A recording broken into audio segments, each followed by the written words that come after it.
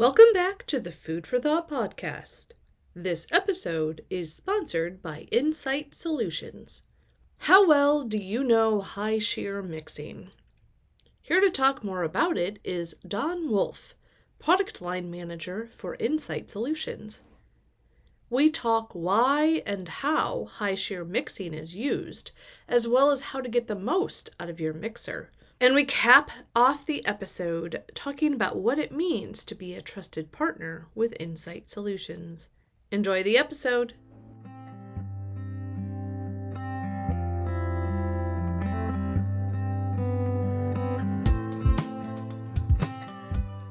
Don, welcome to the Food for Thought podcast. It's great to have you on. Let's jump right in. Could you explain high-shear mixing? What is it? How is it used? Yeah, it's with working with customers, you usually come up with an application that you want to maybe reduce particulate size of particles. And so you want to probably use a high shear type of mixer. And it's very beneficial to use our type of liquefier. We call it a liquefier. It's a high speed blender. But you're probably going to be blending solids into liquids, semi-solids, powders into liquids, and you want to blend them at a rapid pace. You want to make multiple batches maybe per hour. And there's times when you might want to do an oil and water emulsion. And so you want to do a true emulsion where you're mixing at a high speed, maybe with a gum or a stabilizer. And you want to blend that at not only the rapid pace, but you want to also be able to thoroughly get it mixed in to where you have a uniform product. Say I were a processor. How could I get the most out of my mixer? Yeah, I think one of the things, years ago when when you have a high speed blender, sometimes you would just make it into one speed. And you would just mix it at that high speed. I think today's mixer, we use variable drives. We adjust the speeds for different shears. We adjust the speeds for maybe different batch sizes. So you want to make sure that your blender's versatile and you want to make sure that you have available for the customer variable impeller designs. The impellers can be used for high shear, high flow combinations. And so you want to have that capability. And then we have various models of tanks that go with our mixer that will help them blend maybe lower viscosities, higher viscosities.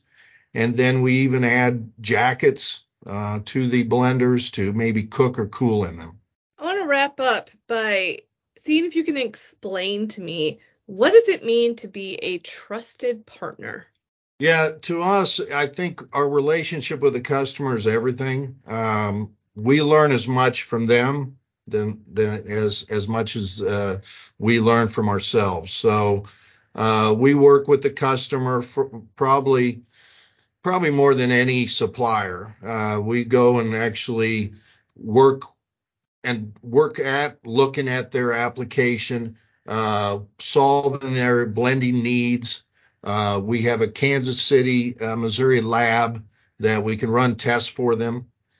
We also have rental or demo units that they can rent, and we can work with them in the field, working on their application.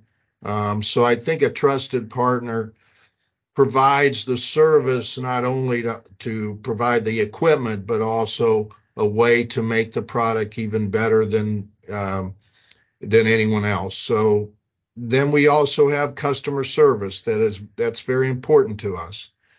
We have spare parts available, so maybe their downtime or their maintenance is reduced, and we can have the time needed to work with them on making sure that they're running each day and communicating with them on the blending results, having access to our technicians, and to be able to come up with a solution that is good for all.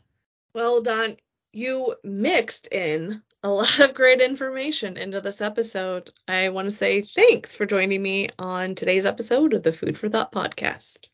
Well, thank you very much. Appreciate you having us. And yeah, I'd like to say that working with the customers, I think, has been able to allow us to grow in the business. And, we've been around since 1958. And so we started out just doing a stabilizer in ice cream, and now today we're doing multiple applications, not only in food but in chemical and pharmaceutical too.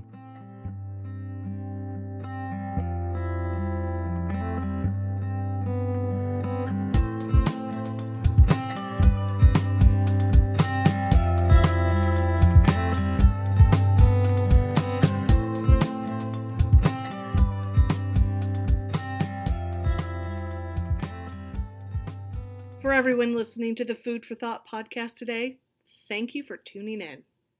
You can find us on Apple Podcasts, Spotify, Stitcher, and just about everywhere you can listen to a podcast.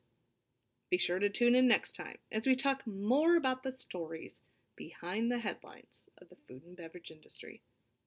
Take care. Have a great day.